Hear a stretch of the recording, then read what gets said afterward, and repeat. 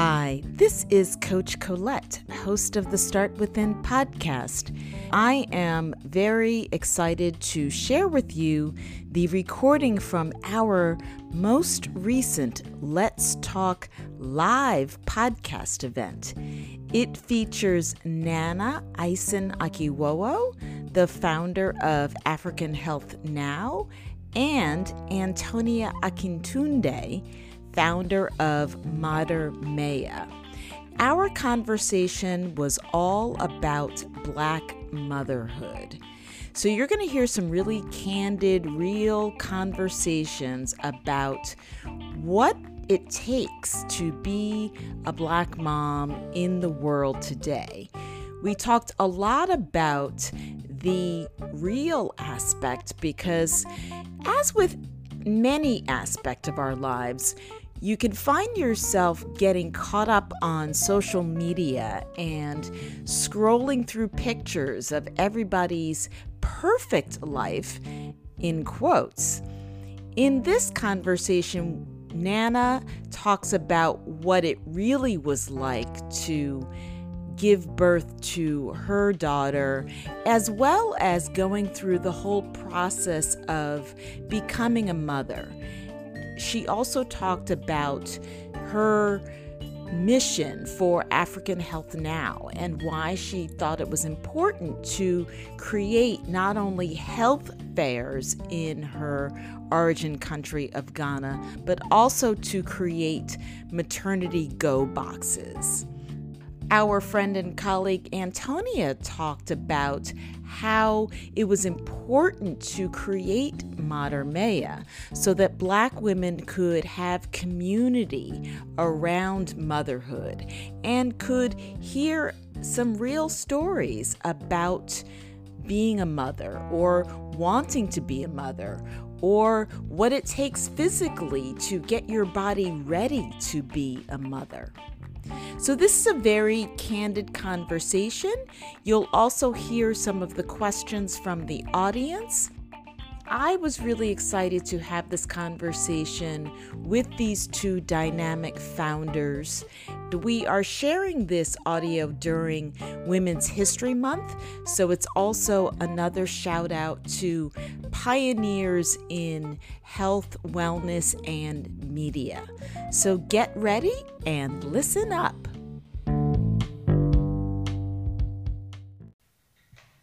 Hi, and welcome everyone to this Let's Talk Live segment of the Start Within podcast. I am Coach Colette, and I'm really excited to be here with you tonight. We are filming in the Center for Social Innovation. We are in the Women's Lab, and I am so excited to have this conversation with my two friends over here. We're going to be talking all about Black motherhood. And off camera, you can't see, there is an audience, so I'm going to wave to our audience and say hello and good evening and welcome, and thank you all for coming out this evening.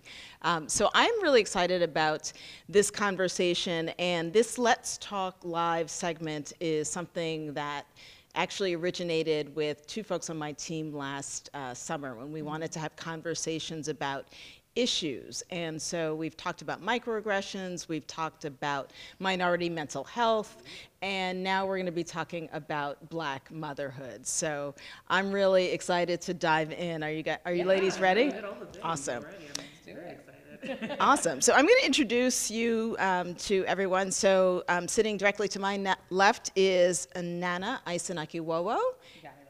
Yes, thank you. And she is the founder and president of African Health Now, which is a global public health organization started in 2005 when you were, five. Exactly, when you were five. When you were five. Yeah, there you go. To provide access to primary and maternal health for women and children in sub-Saharan Africa. So welcome to Nana. Thank you. Hey. And also sitting to her left is Antonia Akintunde. Okay. Yeah, I did my homework. Yeah. And she is founder of Mater Mea, which is a platform that celebrates, supports, and empowers Black women and Black mothers through content and community. And she is also a journalist, so I'm excited to have you on the show as well. Welcome, yeah. So I wanted to set some context. So I did my homework because I knew you all were going to be here. I'm wearing high-waisted pants, so I'm about to do a lean back. Did a lean back. I just set up. I just want to. Okay, I'm ready. You ready? You're good. You're good. So really on the serious note, right? So Black women die in childbirth at a rate of 4 times than white women. And so it's an interesting thing. So out of 100,000 live births, Black women have 42 deaths, whereas for the same 100,000 live births, there are only 13 deaths for white women. And not to say that obviously any death, any loss of a child is horrific, but we want to be thinking about, and particularly since high blood pressure and cardiovascular disease can lead to these issues in maternal health, and we know that in our community, that is something that our community deals with a lot. And when we're talking about preeclampsia, that it's 60% more common for African American women, and then when we experience it, it's actually more severe. So this is the context that we're talking about. Like, just wanted to lay that groundwork for everyone to get a sense of why it's really important for us to be having this conversation. But I kind of want to go back in time a little bit. Okay. And I want to start with you, Nana, and to take us back to 2005. Oh, not that far back. Yeah, I want to start because when you were 5, I want to know what was going on, and I know kind of a little the answer. What was going on in your family, what was going on in your world that led you to think, I want to get involved in healthcare? Okay, so I had no desire when I was 5, in 2005, to get involved in healthcare. What happened was my father had a heart attack in Ghana. And I, at the time, was an editor at a magazine, Essence Magazine. I guess I can say the name now, Essence. Editor at Essence Magazine. And I got this phone call that my father had had a heart attack after he had gone to the hospital, but he was on his way home or to his next errand, and he had a heart attack in a taxi. And the driver felt compelled to call me back in those flip phone days. So he called me because I was the last number dialed. And thankfully, through a bunch of my persistence, I was able to kind of get to a place where thankfully my father survived and everything was well. And that was just because I went into this production mode of like, I know I'm on Milk Studios on 14th Street, but I can fix this and will fix this. And so like convincing the taxi driver to stay, I thankfully had a friend who texted me at the same time who was like, where should I go get a bite to eat in Accra? And I was like, go to the hospital. Yeah. That's where you get a bite to eat, at the hospital. And he was like, what are you talking about? I was like, I need help. My dad's in the hospital. I don't have any answers or any questions. I don't know what's happening. And he was like, oh, I got you. And so because of my, and also, I guess, access and also even a level of position that I could be in, that I could have someone travel, that I would have the friend that was traveling from another country into my country and was leisurely in a space that was like, oh, I'm hungry and I want to get something to eat, and that he would have the time to go to the hospital, have the financial means to then take care of my dad without me knowing. All of those things kind of came to me around the importance of access. And so when my dad got better and everything came together, I decided to galvanize all of my friends who were going to Ghana regardless. We go every year. We spend a lot of money, as you can tell from this full circle year of return that you guys have just gotten hip to. We do a lot of things, and I said, just give me one day. Let's volunteer a day, and I'll do the rest. And they were like, all right. And they showed up. I had about 21 friends come from all over the US, New York, LA, DC, Germany, Sweden, like they came from everywhere. And they met in Ghana. We had one day of volunteering. And that particular day, we provided over 350 people with access to free primal health care. So non-communicable diseases. We did blood pressure screenings, diabetes screenings. We had sessions on self-breast examinations. We had signs of a stroke. We had a full dental hygiene screening for the kids. And that was the moment where it was like, oh, what people need is access. What people need is information. What people need is the opportunity to talk to a doctor in a way in which they do not feel intimidated and feel like they can have a conversation and get feedback and not be judged. And so that was kind of the bud that started African Health Now. What really started it was the very next day when the fair was over and this old lady came to my house. She had seen somebody on a public transport bus with one of our bags and thought the fair was still happening. And she got all the way to my house and she was like, I'm here for the fair. And I was like, ooh, boo, there's no fair. And my father was like, you will take, and I was like, Daddy, I'm not a doctor. You know, I produce this. I'm not a doctor. And he was like, you have everything she needs here. And so I called one of the doctors and was like, I have a person here. She was like, this is what how you read the machine. I read the machine. I gave her a glucose testing. I did all of that in my living room. And the woman knew that she was hypertensive, but had not been able to check her pressure. And not because she didn't want to, she was an elderly woman, but she didn't have the means to. And so just me telling her, you're doing okay, your pressure might be a little high. She didn't have the means to take the medication, so she was trying to go through this natural way.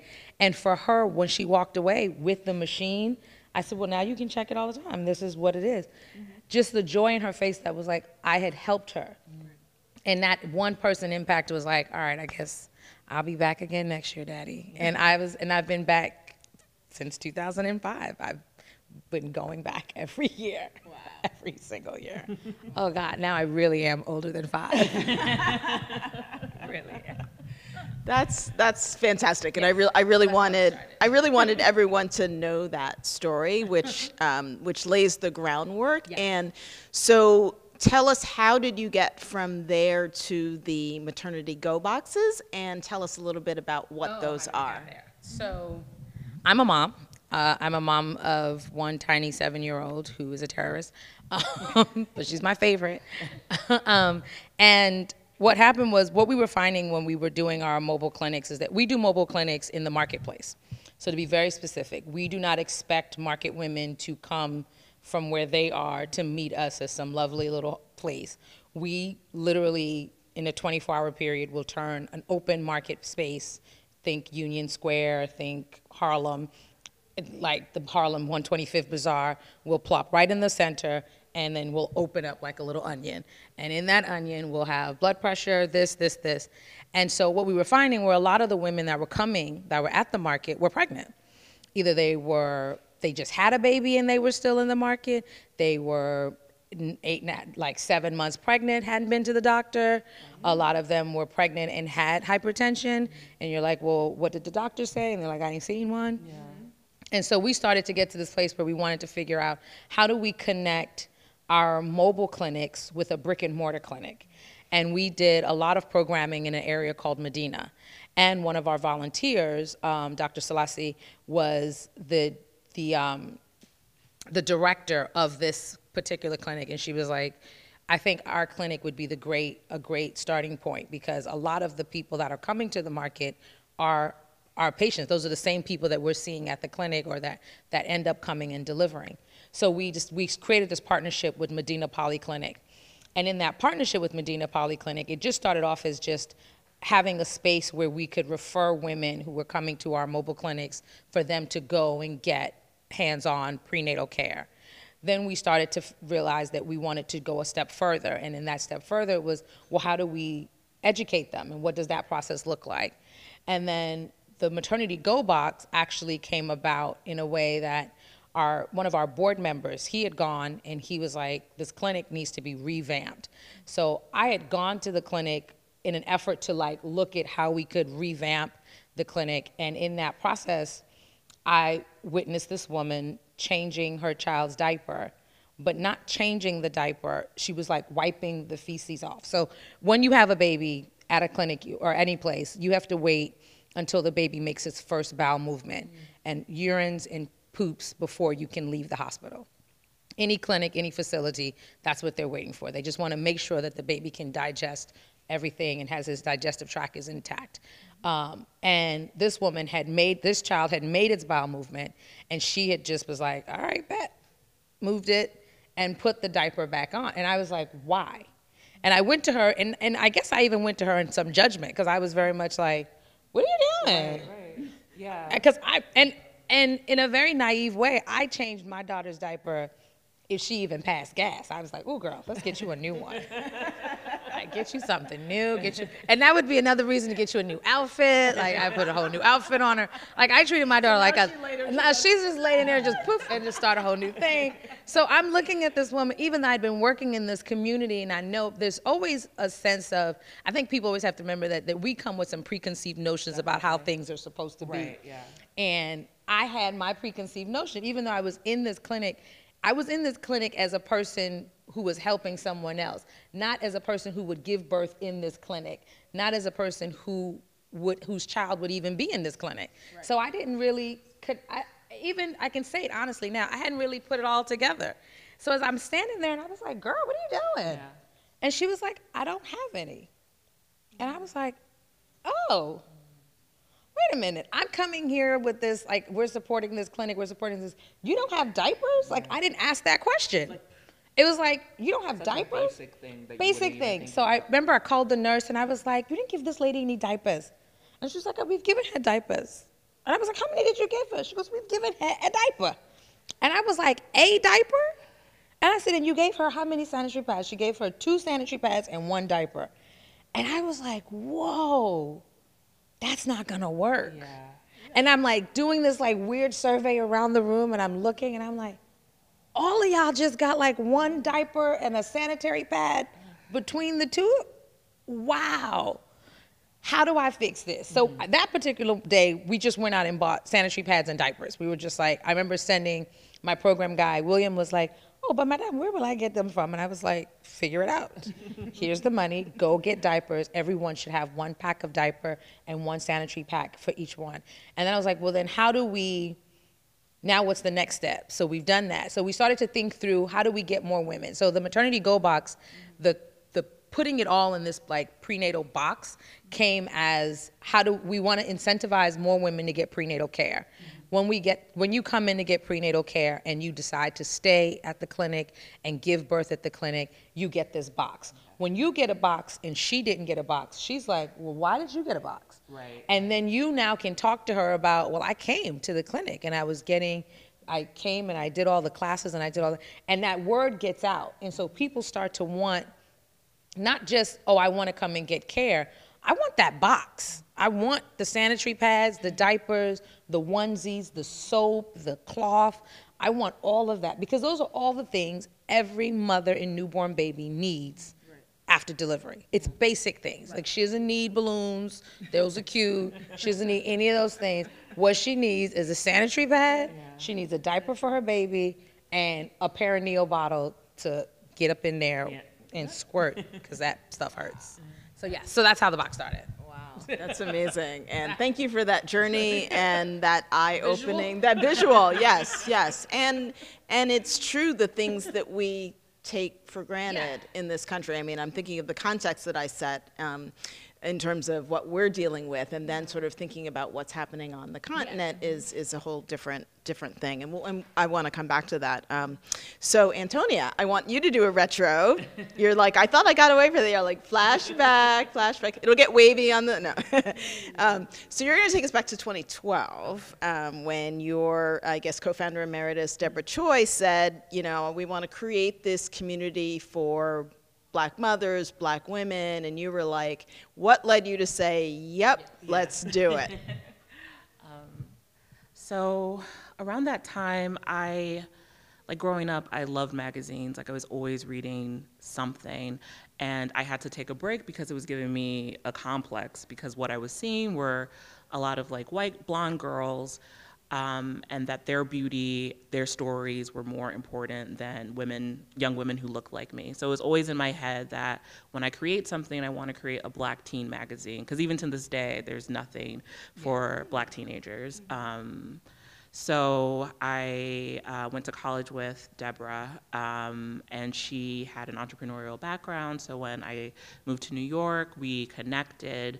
And I was talking to her about this idea about wanting to have a platform for Black teenage girls. What would that look like? I'm a writer. Like, what's the business end of things look like? And around this time, there were a lot of conversations about having it all. Can women have it all? And leaning in. And yeah, I mean, and we've had Minda Hart. No, you need to. On the podcast. Okay, So to talk yeah. about that for Black women. Yeah, so it was at this time those conversations were happening, and I was like at the age where you're supposed to have the career and be on the path to find the man. If you're like in a heterosexual relationship, to have the babies, you're supposed to be on this path. And what I was seeing was that I had to be the COO of Facebook or Hillary Clinton's right-hand woman to have work-life balance, which is now, I don't say that anymore, is work-life integration, because there's no such thing as like, yeah, you can't. The way this system and country is set up, no one has work-life balance, really. And so we saw this website called The Glow, and it was beautiful images of mothers, no people of color at all. And so Deborah was like, actually, I feel like what you're talking about is more, we would be better serving community if we were talking to Black women about work life and how do they have the careers and mothers. And I was super interested in that too, because it was kind of like all this content I was reading was very fraudulent, to use your word. It's just like, you know, they're in this beautiful brownstone, and you ask them questions, and they're just like, I just woke up here, and I didn't do anything. I worked a little bit, but like, I have these beautiful kids, and this beautiful husband, and this like, it was so easy. Everything was so easy. Everything was so easy. So I wanted to have more realistic conversations with people about, no, seriously, like, how did you do this? And so it started off as an online magazine. We found like a really amazing photographer. You worked with him, he's amazing. Jay Quasi King. I wrote all the profiles, and then in 2014, people started to be like, I don't really identify with these women. And I was taken aback, because at that point it was just me, and it's all my words, so I just felt like, so you're coming for my writing? And like, but when I stepped back from my ego, I realized that the very nature of someone being photographed and someone saying that your story is worth being told puts them on a level of importance that person might not feel applies to them. So like even you, like when I interviewed. Right, so you were on. I did. I loved it. Yeah. It was the first time that someone asked me a question that I didn't feel bad about saying, this shit sucks. I just was like, I'm sorry, I don't know if we can curse, but I touched it. But it was very much like we had an honest conversation. I think to your point, everything I had read up to that about motherhood and I told you, all of my girlfriends, even my Black girlfriends, who I guess to some extent thought that they had to also fall in line with this preconceived notion that motherhood would be easy and smooth, and that you dare not tell about the times you cry in the dark with the baby on your breast. And I was like, no, they all lied. All of them lied to me. Everybody lied to me. They're liars. Yeah. And when she asked me, we did the interview. We did like the normal interview, and then we did a video thing. And she was like, "So what's it like?" And I was like, "These bitches are liars. Yeah. This shit is hard. Yes, it's beautiful." But I remember having a friend who I asked, "What's it like?" And she was like, "It's so amazing. I mean, I just feel so connected to God." And I was like, and so when I had the baby, I was like waiting for my God connection. I was just sitting there like, it's coming. It's coming later. It's gonna come in 10 minutes. I swear to God, it's gonna come. And it just didn't come. Yeah. And I was like, I don't have this God-like connection. I do have this tiger mom connection. I have this protective mom, but I also have this like, I'm emotionally unstable. Like if you look at me the wrong way, I might start to cry. If I look at social media, and that's when Instagram had just started to really pick up. Yeah. So I was like, how are they doing? How did she go outside? Every time I step outside, my breasts leak. Yeah. Right. How are you outside? And no one was telling me how they were doing the things that they were doing, and I felt like it was so I felt like when I would read Madame Mia and I would read about, different moms, and whether it be, you know, same-sex moms, any kind of mom, there was always an element of, this is my hack. This is how I get through it. This is my real talk moment. Yeah. And that's what made me feel connected to it, was like, oh, these women are talking to me for real. Yeah. They're not, this is so amazing. That woman? Right. Kill yourself. It was just like, yeah, to what you were saying too, is just people wanted to have more conversations around the realities of mothering. So, you know, it's really great that you feature this woman who has her own business, but like, how did she figure out school? Or if I am in a majority white school and the curriculum like pretends that slavery didn't happen because of Texas textbooks, which is a huge thing. Right. Like, how do I supplement their education? Or I want to have a home birth, and when I look online, I don't see any people who look like us having home births. Like, are we doing that? And if we are, how do I do that? How do I find a midwife? How do I find a doula? And so I just felt like at the time, I wasn't, I'm still not a mother to a child. But I have all this maternal energy and the energy of someone who doesn't have a kid yet. So like, I will do the interviews, I will ask the questions. Yeah, I got time compared to y'all, yeah. My baby's in the other room, and I'm praying she ain't break this whole stuff down. Somebody check on that. We'll check later. The whole thing might be broken. Yeah, so it was just important to me to show the diversity of Black women and Black motherhood. Just because we say we're not a monolith, but we still hold ourselves to that standard. But there's just so many different ways to exist and be Black and to mother and bring children into the world. Some women, you know, have vaginal deliveries. Some women have to be induced and IVF. And like, there's all these things that I felt like there wasn't, and not to toot my own horn, there still isn't a space that is talking about motherhood in that way. It's still very much like the Instagram picture. Yeah, version. Mm-hmm. Yeah. Thank you.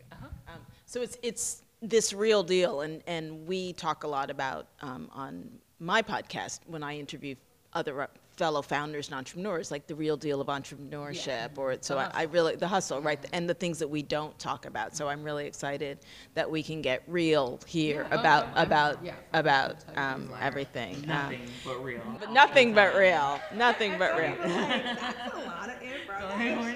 All day. Because it's true. You hear like a lot of like, oh, like it looks like a morning dew, like, and you're frolicking with your child, and my child doesn't frolic. Yeah. I'm going left, she stay going right. What is the problem? What does it look like? What does it look like for y'all? But I think that's part of everybody's experience is going to be different naturally. That's just realistically. Yeah. But I think what was happening and what I felt when I had Omi. And she was born in 2013, so we had interviewed right at that point. Yeah. And I just felt that everybody's narrative was so the same.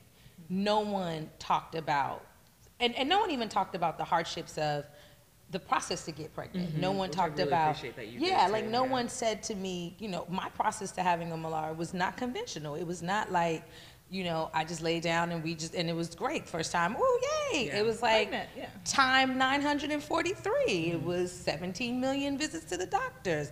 It was all kinds of probing and prodding. I had polyps. Mm-hmm. I didn't even know what polyps were.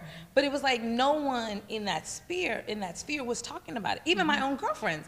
I would talk to a friend and be like, oh, how, congratulations. I'm so excited. Da, da, da.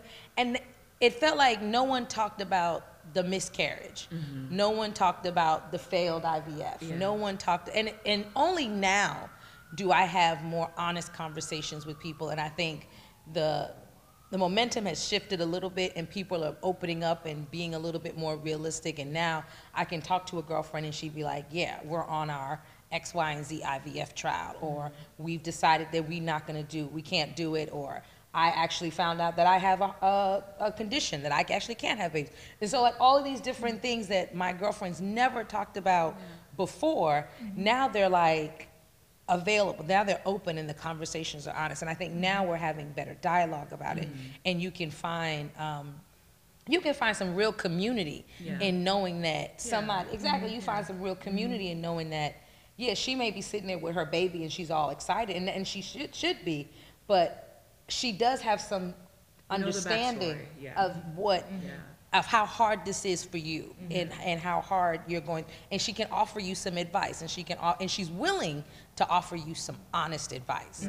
Like when wisdom sharing. Yeah, wisdom sharing. And a lot, for the earlier half of this process for me, no one was sharing anything. I remember when I got my the polyps removed, even when the doctor said to me, so my situation was that, and I'm open to tell about it. My husband always is like, "Oh, take the mic." I gotta take the mic too. It was that I have been ovulating my whole time as a child, up, you know, when you get your cycle up until, but I don't produce viable eggs. But I ovulate like clockwork. Every month I will ovulate and just boom. But they were not always viable eggs. And so we were going through this process, and it just wasn't working. And we were looking at each other like, well, what's the problem? And then they said to us, oh, your eggs aren't viable. And I remember the doctor said it was so like, she was like, your eggs are so cavalier. She was like, oh. Those are my eggs. She was like, oh, I get it. Your eggs aren't viable. I was like, pardon me, lady, while you're like, thank you. And then we went through the process, but there was no one else to talk to, because it felt like all my friends before who had babies, when you would go to say, you know, what was it like? They would just be like, it was just like, what do you mean, what was it like? Like, you're like, oh, you're not gonna be honest. And maybe they didn't have that experience, which is fine, but just say, wow, we didn't have that experience. It was easier for us, or thankfully it was easier for us and we didn't go through that. But talk to me about yours, and what are you going through, and do you need help? How do you need someone to talk to? And you just felt like there was no one else to talk to. And so when we finally got to the place where, you know, we could have Omi, now when people ask me, I'm like, all of my viable eggs is right there. That's it. That's all I got. That's like she's sitting right there at the top. Yeah, that's just like the lack of community and motherhood in general. Like this idea, and maybe you can talk about what it's like in Ghana. But I feel like American motherhood is so individualistic, and that you just like, the doors close and it's just you, your partner, if you have one, and your kid, and you can't ask for help. Like no one, whenever someone sees a baby crying on the train, they're all looking at the mom, like she's like a mess. And it's like, there's no culture of being supportive of like, it's like, get it right. And when you mess it up, we will be the first to tell you that you messed it up, but we won't be there to support you on the way to this like big revelation. No, it's not similar in Ghana in that way, because what is happening on the continent is that culturally we do not talk about the birthing process. We do, culturally we do not. If a woman is pregnant in Ghana, she will, or if, I can speak for Ghana and say for most West African countries, she is hidden. She is under her wrap. She is not to be touched. There's not this like, oh my God, let me feel the baby kick. Don't touch her. She's not even allowing it. And those are some cultural things around energy and spirits, and how we even come to name our children is not even like you give birth and you name it. We wait a whole week before we name the child, because we want to see what your energy is, what your spirit, like what child is this? And then who are we going to name the child after? And so that I find the same thing happens where no one is talking about the difficulties of childbirth, of child making or becoming pregnant. And what will happen, though, to the contrary, is that we do come as a community once the baby is born. Right, yeah. Once the baby is born, the community rallies around you. When Omalara was born, my mom and my aunties were in that house so fast. My mom was in the hospital with me. She was, I mean, the doctor couldn't even touch me. My mom had wrapped me up, my stomach. She had, forget the belly bandage, she had her cloth from her bag, pulled it out and was like, I was like, oh, okay, you're ready.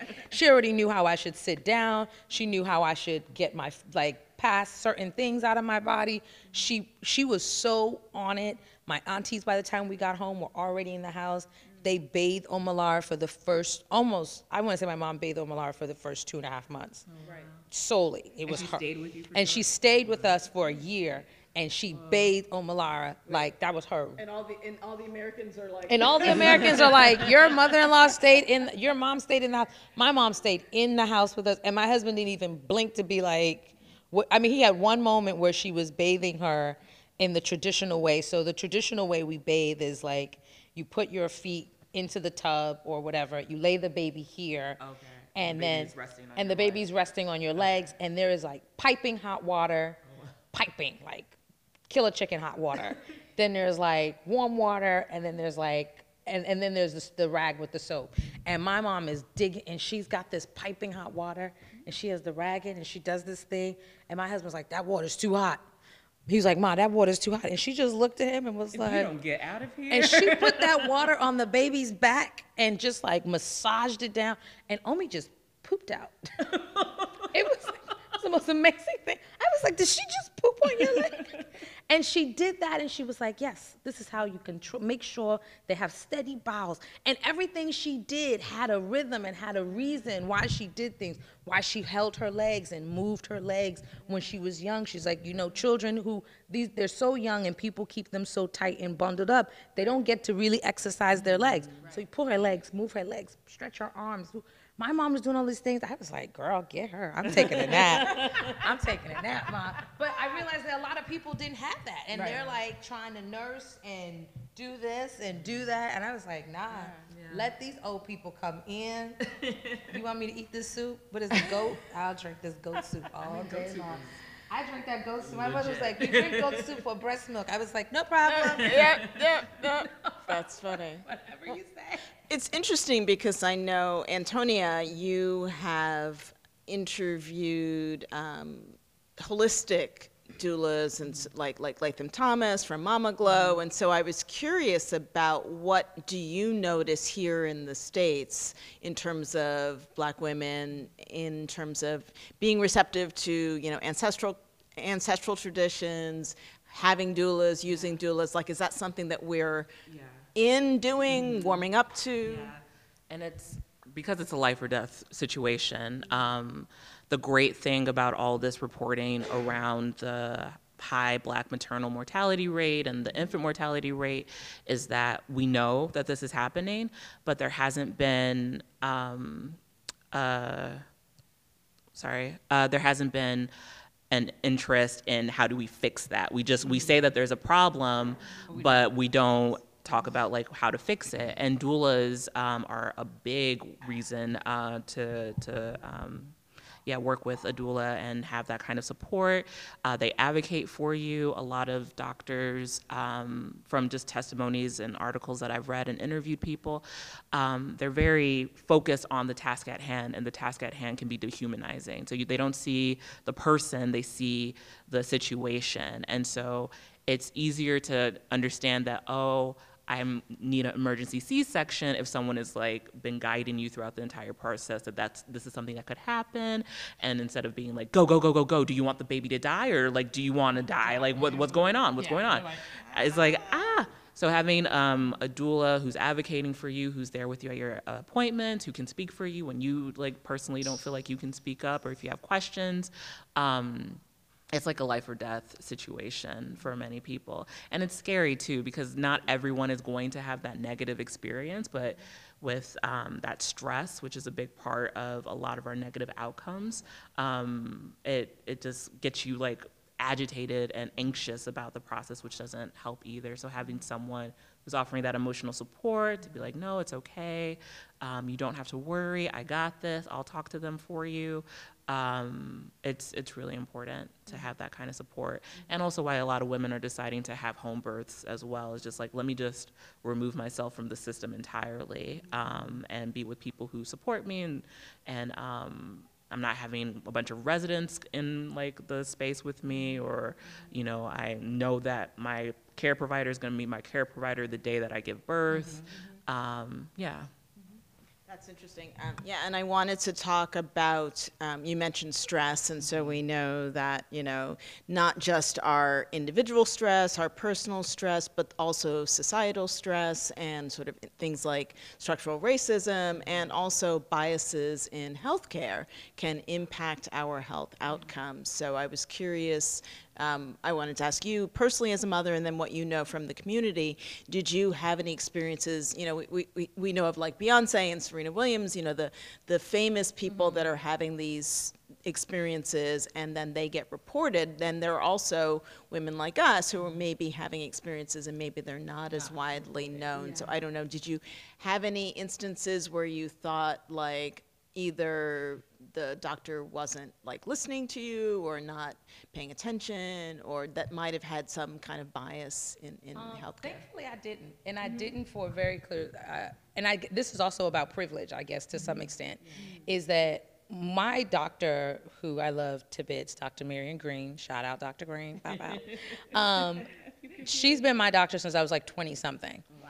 And she was my OBGYN, and I knew, because she was my OBGYN since I was in my 20s, that if I ever gave birth, wherever I was in the world, I was coming back to Dr. Green. I had that in my head. So when my husband was like, she's not in our network, I was like, I don't know what that means. So I don't know what you're saying. Stop talking to me this way. It's just not working out. And I'm epileptic. So the other piece is that I'm also epileptic. And so because Dr. Green was my doctor since my 20s, she had seen me through all of my epileptic seizures. She had seen me through how certain medications had affected me, had affected my body, how certain, birth control had caused more seizures. So I was like, Dr. Green knows me and my vagina better than you know me, and I know my vagina. So what we're not gonna do, because she's not in network, is box her out because you ain't got no money. I don't know what to tell you. And I had this conversation, and my husband was so mad, and he was like, yo, every time you go to this doctor, she is like $500, $400 every time you walk in. I was like, well, you should call her and get on a payment plan, because I'm giving birth with Dr. Green.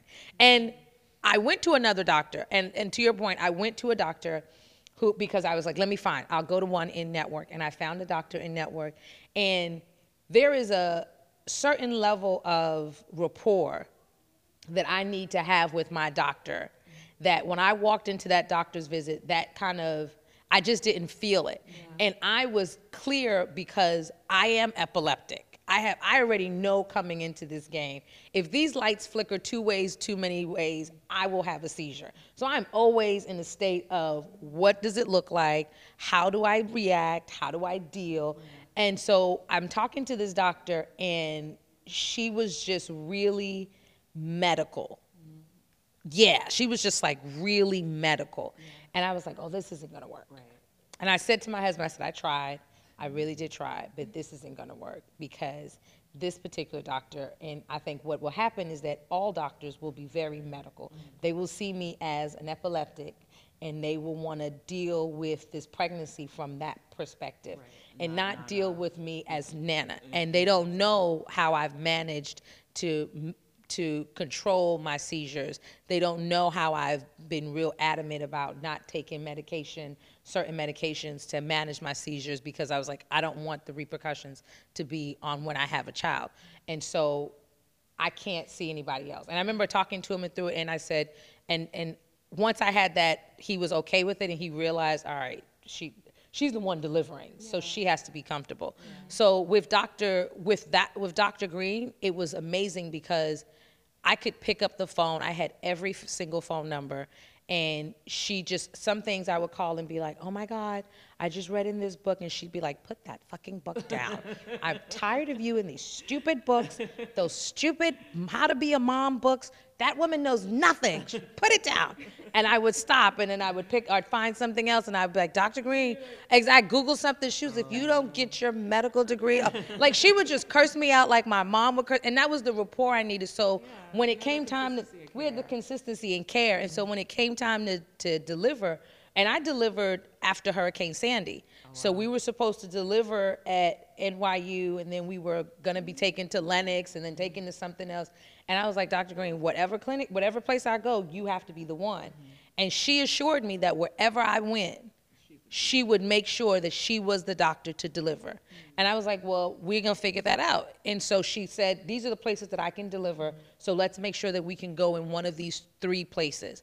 And so thankfully we were able to deliver at NYU. And I had an incident at NYU where we got there, I was having contractions. I remember getting off the elevator, and this nurse was walking ahead of me, and I was like right in the middle of a contraction. So I had stopped to kind of manage through it. And she looked at me and was like, "Can you hurry up?" And I was like, "Oh shit." And my husband's super quiet, and he was like, he walked ahead of me. He was like, "She's coming." My mom started talking to me in Tree, telling me how much she hated this woman already. And I was like, I can't believe she said that. But my husband was also in tune with the kind of care that I needed. That lady didn't even take my blood pressure. She got into the room with us. She started putting the sleeve off of my blood pressure, and he stepped out. He called Dr. Green, told Dr. Green, whoever this nurse was, she had to get out of the room right now. Dr. Green called the hospital because she hadn't gotten there yet. Another nurse comes in and says, "We'll take over from here." And that one lady left, and we were there with that, and I was like, perfect. Yeah. And it was seamless because he was like, I knew she wasn't gonna make it, and I was like, facts, facts. Wow. And so I understand because there's a perception that Black women can handle pain. Right. And that if we're going through something, it's like, can you hurry up? Can you go through it? Yeah. But it's about advocating. And I don't know, the Beyonce situation or the Serena Williams situation at heart, but I think at the base of it, it always comes around people not realizing that we have these feelings and we're in tune with and we're human. Yeah. And I'm in tune with my body. But I'm also very, very open about, if I don't like your energy, you're not gonna be here. Yeah. Come out. I'll do this by myself. Right. Have you mess this up? Right. So what I'm learning is Dr. Green. Dr. Green, NYU. NYU. And but seriously, so Antonia, what have you heard from women in the Mater Mea community about their experiences, either before, during, or after childbirth? Yeah. What I love about your story is that it sounds like you had someone advocating for you at every step of the way. You had like a support team. And that's like something that a lot of women don't realize that they need, and don't feel like empowered to ask those questions, to be like, no, actually, can you get out of the room? Can you bring this person in? Like, I'm gonna go to this place, I'm gonna do that research. A lot of women on the site have shared traumatic birth stories where, there's like a lot of stereotypes around Black women's fertility, that Black women are super hyper fertile, and that stems from, I always say like the short answer is racism. And the long answer is racism. It's always racism. But it stems from slavery, and when Black women were, used for breeding and to keep slavery going, and that they were mammies, but they weren't mothers. So they were able to, watch over white children, but they were very detached from their own children, and that goes into the welfare queen stereotypes that isn't a thing, but go on. And so you're going into these systems that already feel like they know who you are and know what you're about. So I've had some women who are like, I make sure to wear my wedding ring and make sure that it's very prominent so that they know that I'm not a single Black mother. There was a woman who ended up miscarrying her first pregnancy, and she was in her 20s. She wasn't sure, she's just like, I know I need an OB, let me find one who my insurance takes, which is another issue. And it was in this kind of she said it was like a mill. There were just all these women, pregnant women, that they were just here's your blood pressure, here's this, here's that, get out, get out. And so when it was her turn, the doctor looked at her levels and was just like, this isn't looking good. And she was like, what do you mean? Yeah.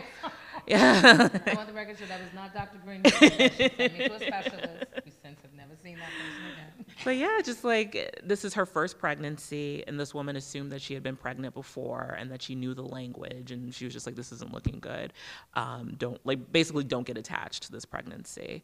And she ended up miscarrying weeks later, and she went to a different hospital, and it was a similar thing where it's just oh, she's miscarrying, let's get her through this process, and not let's get this woman who desperately wanted this child, was ready to be a mother and is losing that child and has to process that loss. Like, let's treat her like a human being with some dignity. There's a lack of empathy throughout the entire process. And to what you were saying about like Black people not feeling pain, that like doctors actually believe that we don't feel pain the same way that white patients do. My dad almost died because he was getting some kind of work done. They intubated him. He stopped breathing, and they didn't notice because his skin didn't turn blue. And they told him that when they woke him up. Like, someone noticed, and they were like, "Oh, Mr. Akatunde, like, we didn't notice because you didn't turn blue." And he's like, "Okay, so now I'm a joke. My life is a joke." And that's why there's just like all these things that like, yeah, that's what you were waiting for? Really? Not looking at machines? Not looking, okay, all right. So it's that kind of stress and a lack of support and not having access to more thoughtful, more caring people that causes traumatic birth experiences, and that leads to awful postpartum experiences too, where Black women, like, we are Olympic winners for all the shitty things. Like, it's not fun. Like, or it is fun, and we have a lot of things. Because that even the postpartum conversation is around, who do you tell that you're depressed? As Black women, as Black people off the cusp, we don't talk about depression. No. We don't talk about mental health issues without. Everyone calls it the D word. Exactly. Like, I don't want to say I'm the D word. word. And you want to be like, what? You mean depressed? Depressed? You can say you're depressed. Dark skin? What's your word, Ma? What is your D word? But we don't talk about these issues. And so even when I even told my mom that, I was like, this is hard. She started to be like, it's going to be hard. And then she started to open up. And that's only after my mom being around me long enough to know that I'm going to keep probing for these kinds of answers, because I can't be the only one feeling this way. Yeah. That she started to talk about stuff, and then my auntie started to talk about stuff, and then I was like, oh, okay, so depression is not a bad thing. It's just a feeling that you're going through because your body just changed. Yeah. Your things are going through. You're having things happen to you, and if you continue to feel this way, it's okay to get help. And that was something that, as people of color, I don't even think it's just Black people. I think it's people of color, Asian, Hispanic. We just don't talk about this inability to manage it all. And sometimes you want to just be like, yo, I can't catch any of these balls juggling. They all finna drop, all of them.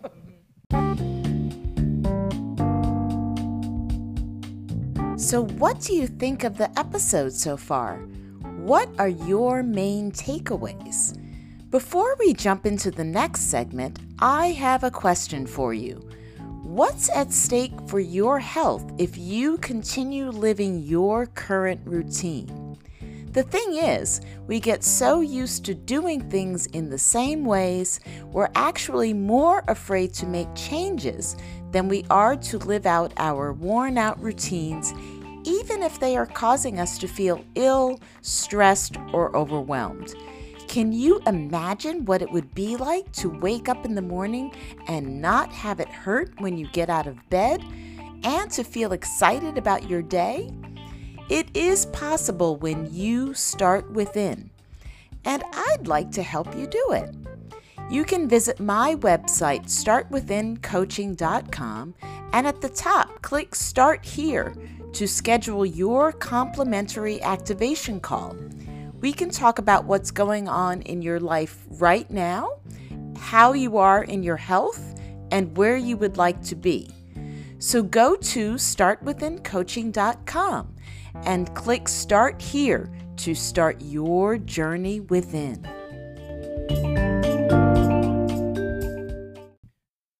Yeah, I mean, that's a really good segue, because I wanted to have a conversation about self-care with you because as Black women, as people of color, right, like that sense of hypervigilance, right, that not just, again, what's happening in our personal lives, but what's happening around us, in society can affect us, our stress levels as well. So how do each of you take care of yourselves mentally and or physically? They're like, wait, go to her first. When you sent it in the questionnaire, I was like, I know the answer. I know what I'm supposed to say. Yes, but right. I don't do any of I took a bath. I took a bath. That is my answer. The fact that if I can get up out of bed and get to a place where I can get her set up, my husband's out, and I can get into the shower and take a bath, and I can put my makeup on and get dressed in a way that makes me feel halfway decent, then I'm like, I literally, those are my wins. I take small functional wins. Did I not forget the keys? Did I like walk out of the door and leave the keys inside? Yeah. Damn, that is not a win today. So these are small wins. I don't have the kind of like, I go to the spa. I don't do any of those things. Right. I don't do any of those. I remember that it's okay to cry. I cry often in the shower, which is why it's important. That's water. As the water can cleanse me. Yeah, exactly. But I don't have that. So I remember when I saw that question, I was like, I know there's like, to your point, I know there's this amazing answer.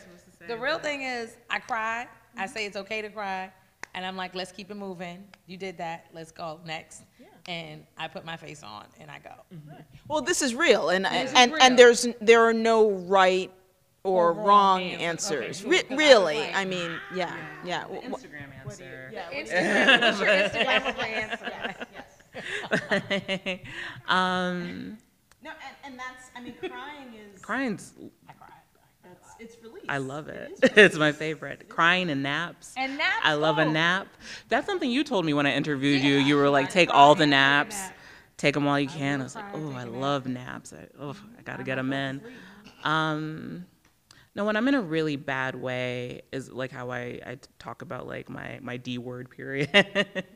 Therapy. I think therapy is so important. I was seeing a therapist last year, and it's ironic because it was like, I thought it was bad then, and then it got a lot worse after I stopped seeing her.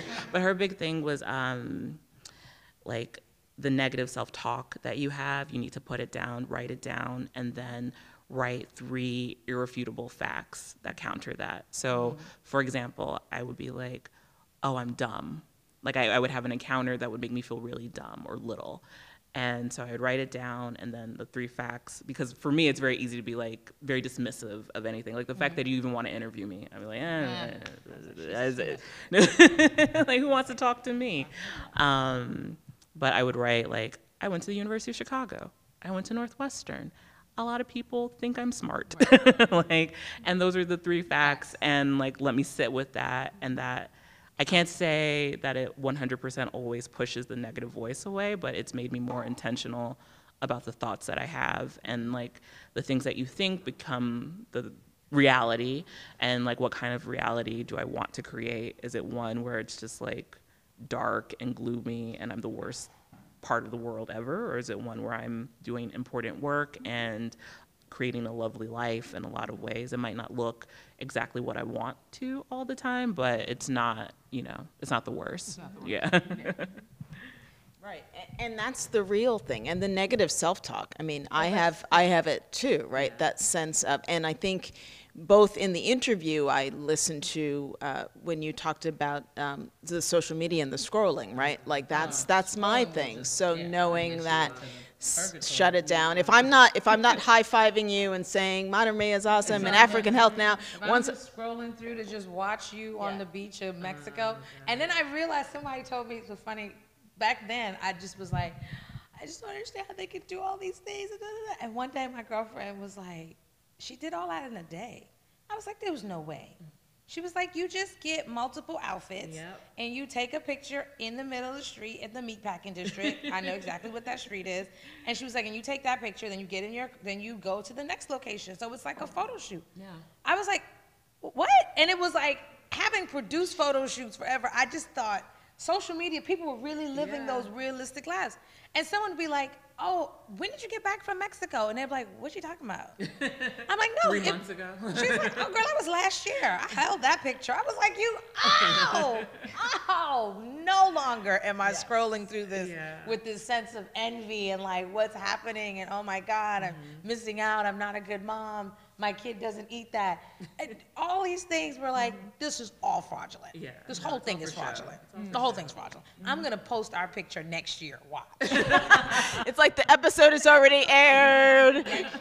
And it'll look like we're being interviewed again. But the thing, just cause. I'm gonna start being fraudulent. I'm gonna post my pregnancy picture. It's like your second kid, like that. Second kid and let that sit for 9 months. Till I then be like, that's when I realized, I was like, yo, social media is a trap. Yeah. And if you are home as a new mom, I was home for the first 4 months and that's all I had. I had this baby and I had my bad thoughts and I was scrolling and scrolling. And I was like, I'm just not living my life. I just can't believe I did this. And I was just spiraling. It's so isolating. It was so isolated. Yeah. And my girlfriend was like, girl, she took, and then she was like, and all those outfits was rented. I was like,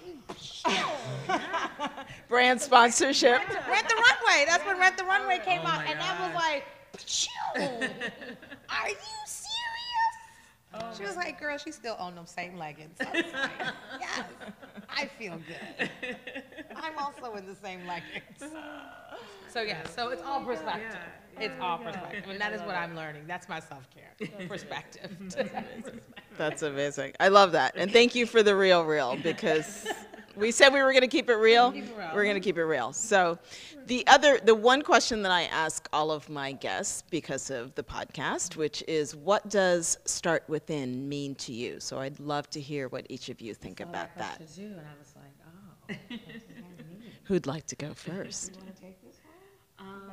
Give yourself some time. Antonia's going to go.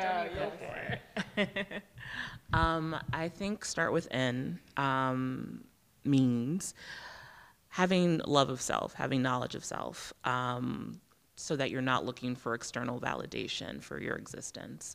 Something my mom always says is like, which this is pre-Instagram, so it's very analog, but she was like, don't judge where you are by someone else's calendar. Like, they might look like they're a lot further ahead than you, but you're right where you're supposed to be. And if you have confidence, if you have a sense of who you are, you won't let other people's movements upset you. So to your point about like the ladies who who batch a bunch of photos, it's like, that's cool that they're doing that. I know that I don't want to do that. And so knowing that that's not for me doesn't take away that that's working for them. It's just, it doesn't work for It me. could be the way that they're managing Their Yeah, time. yeah. That's totally great. Yeah. But it was, yeah. Yeah, so that's what start with from within means to me, is like having internal self-knowledge, so that you're not like, oh, but so-and-so is doing that and they're doing that and I should do that, but I don't want to do that, but should I be doing that?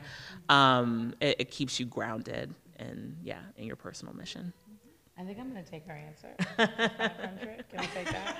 That sounds like I'll buy a vowel and add that vowel to whatever her last word, because that's exactly what I'm going to go with. No, I actually interpreted it differently, and I was like, start within for me really meant that the idea, I had to buy into whatever my goal is.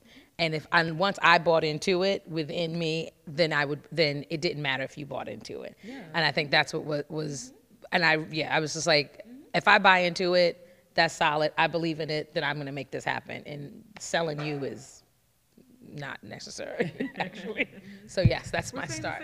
Right. See, that's why I just needed it back. There you go. And I would say, as founders, right, that sense of you starting with the idea and then bringing it forth. Exactly. It's great to see when people who are meant to connect with it connect with it. Yeah. Like, I had a postpartum event last week, and it looked like no one was coming. And I was like, oh my gosh, all these other people are having events, and there's all these ladies with their Prosecco, like having a great time. And I started spiraling. And so I contacted the person I was co-partnering on this event with, and I was like, I think we should just cancel it. We should cancel it. No one's bought any tickets. No one's coming. Look, let's not do it. And then I closed the Eventbrite, and someone messaged me and was like, oh, can I get on the wait list? Like, is it sold out? I wanted to come. And I was like, okay. And then I got there, and the entire room was full of women who needed this like information that I was giving about, postpartum and the fourth trimester and how to thrive, how to set up boundaries if you don't want your mom or mom-in-law with you for a year. But that's an American thing, maybe. Some things y'all just gotta eat. And just let somebody come and cook this jollof rice for you. Oh my gosh, jollof. So I believe in that. Oh my God, that's so awesome. So we want to give time actually for our audience in case anyone has any questions to ask either one of our guests before we close out this podcast.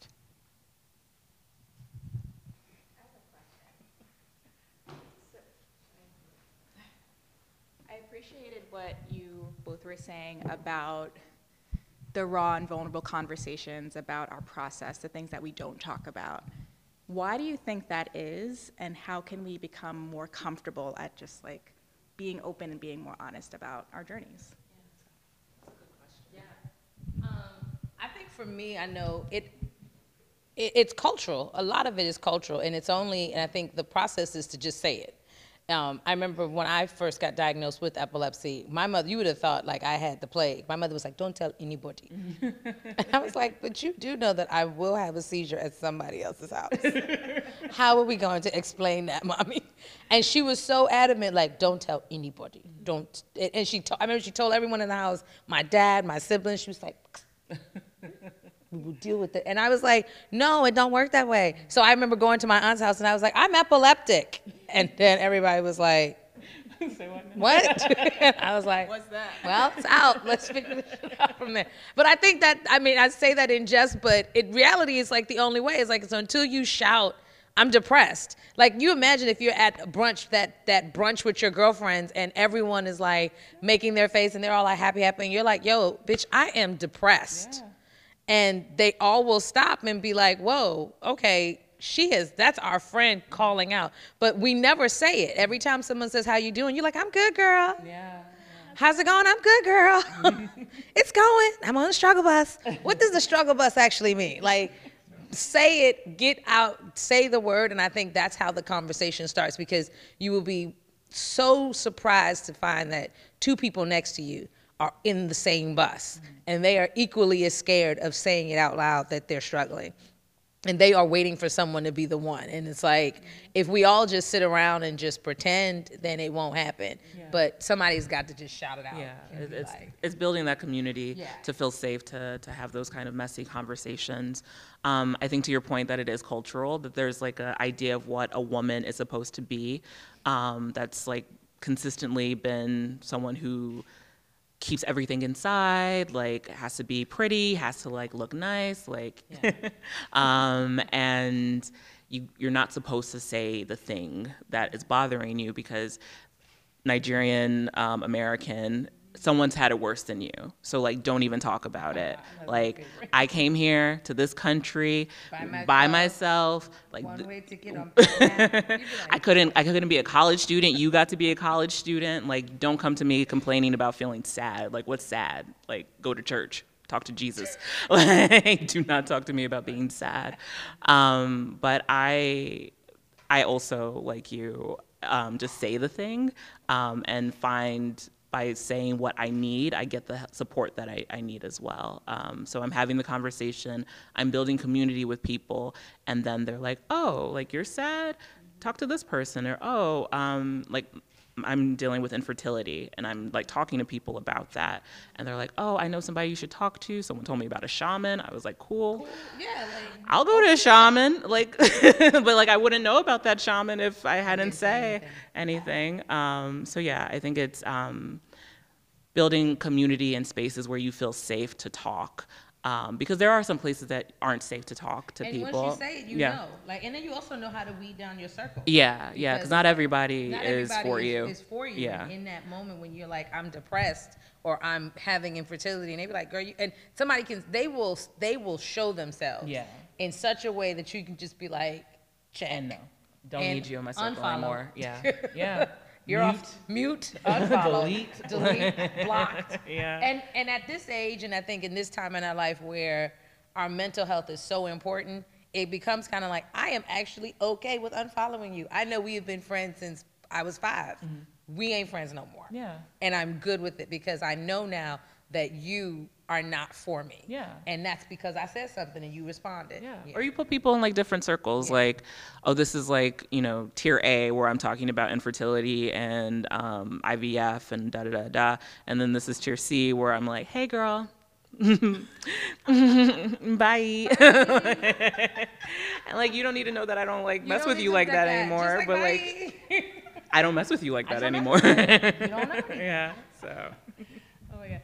And that was the other reason when we talk about the real, and I know we kind of kidded about it, but for me, my goal, I have the hashtag Disrupt Strong, which is really about how do we disrupt the strong black woman myth, which is, I think, underlying there's the cultural piece, and then there's that sort of piece of we are supposed to hold it all down, and we're not supposed to talk about how we feel, and so I think that I'm sort of on that side of also trying to disrupt that narrative and keep the stories real. Like a lot of the stuff that we give ourselves credit for, like strong black woman and black don't crack, like it cracks. Like, I read something that said that black women are 7 years older biologically than white women because of the weathering and stress of racism, and like, but we're saying we don't crack.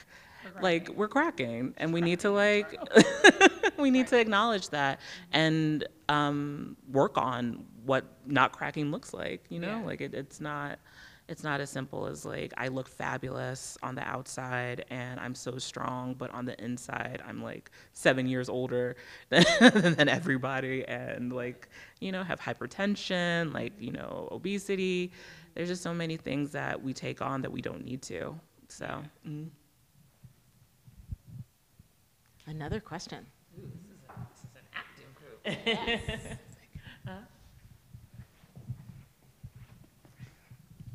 Thank you. I'm Jana Renström. I'm actually a former OBGYN. I think I know Dr. Green, by the way. You just did a great advertisement if she's still working. Anyway, I'm also sort of on the fringes of a group that's working to implement the new policy, which was, I believe, spearheaded by Shirley McRae, on establishing prenatal home visits, prenatal and postnatal home visits in New York. I mean, they've already been happening, but now they're trying to like combine everything into one new, revised, solid program. And we're about to have some focus group interviews with providers and with clients. And I think since you two ladies have great insight, what do you think we should focus on? I mean, maternal mortality among black women in New York City is apparently about 12 times higher than it is for white women. And we know that some of the underlying factors are chronic illness, such as hypertension and obesity, diabetes. But do you think there's something else that we should focus on during these home visits?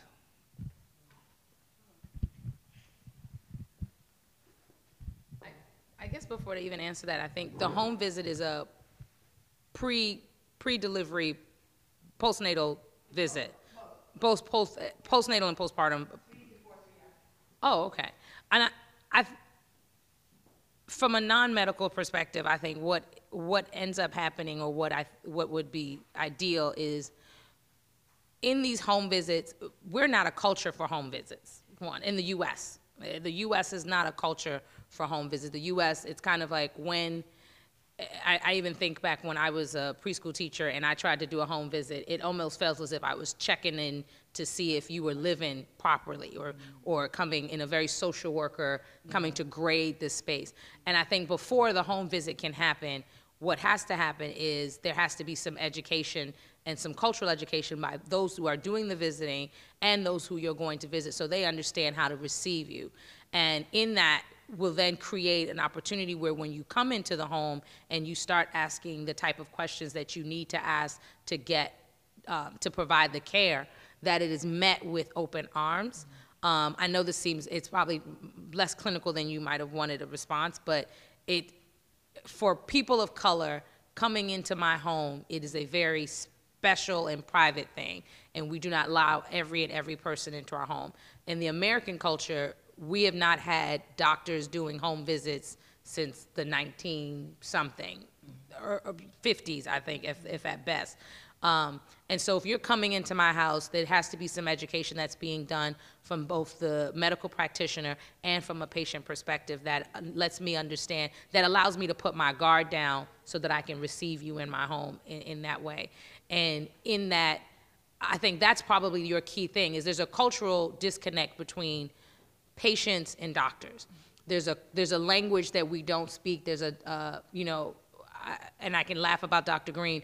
Everyone doesn't have a relationship with their doctor the way I have a relationship with my doctor. And until you create a relationship that is at least, what's the word I'm looking for? That has no, like, I don't feel like I can't ask you anything. Yeah. There's a rapport. Like, I don't feel like there's no question that I can't send an image of myself to be like, Dr. Green, what's that? Yeah.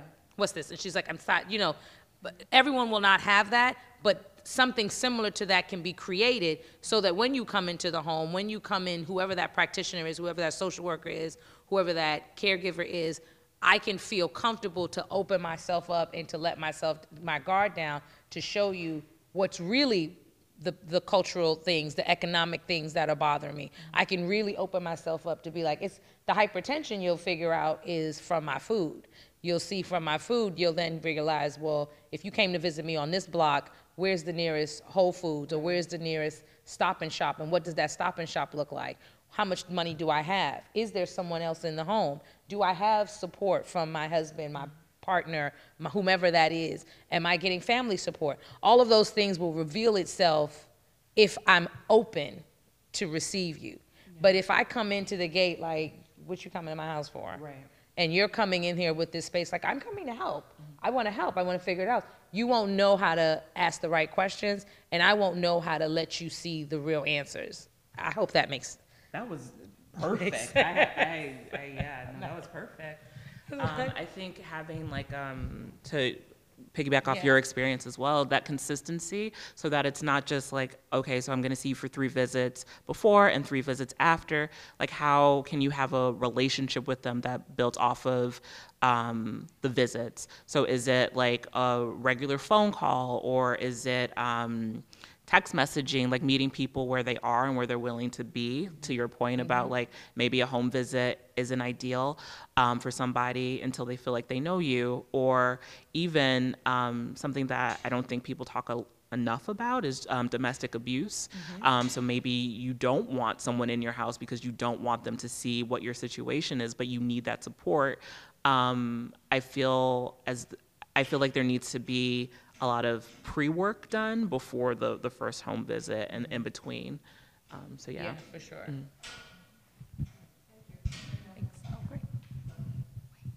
Awesome. So before we close out this event tonight, I wanted for you to share, each of you to share how our listeners can learn more about the work that you're doing, perhaps for AHN, maybe volunteer, get involved, Mater Mea, how do I learn, subscribe, all those things? For AHN, you can always visit us on our website, which is africanhealthnow.org, and follow us on social media, which the Instagram, the Twitter, all have the same thing. It's at African Health NW. Our volunteer opportunities in the U.S. are a little limited because we do a lot of our programming in Ghana, but we are, for our maternity box, we are always looking for people to donate sanitary pads, diapers, unused, naturally. I hope I said something. When I said sanitary pads, I was like, please preface that for somebody. We're always there's always one person like, what is this, recyclable? No. We're always looking for unopened diapers, sanitary pads. If you have gently used onesies or fresh onesies, we have a really cool baby registry on Amazon that you can also check out and purchase things that go into the box that we then ship to Ghana to provide to the mothers there as well. And, you know, follow us on those social handles because we host events as well. We do our global baby showers coming up in May, and so that'll be really fun. So yeah, that's us. Yay. And you can follow Mater Mea on Instagram and Facebook, MATERMEA. The website is matermea.com. I also do events as well, so you can subscribe to the e-newsletter through the website and just see what we're doing on Instagram and Facebook. It's just me for right now. The real talk. We're going to talk about it. We're going to figure this out. Ooh, I want in. Start within wants into the event. Start within wants to the event. We're starting within the event. Yes. So I want to thank both of you for sharing yourselves and sharing the real deal. And I am excited to get involved, and we'll share links in the show notes for both of your sites and the Amazon link as well. So, and thank you all for joining us this evening. And for all of you, you can definitely subscribe to the Start Within podcast wherever you listen to your podcasts, and excited to have another Young Boss Media production. So thank you to the Young Boss Media team for helping to produce this event, and thanks to Center for Social Innovation for hosting us tonight. So this is Coach Colette helping you to start within to finish strong, and have a great night. Thanks. Thank you.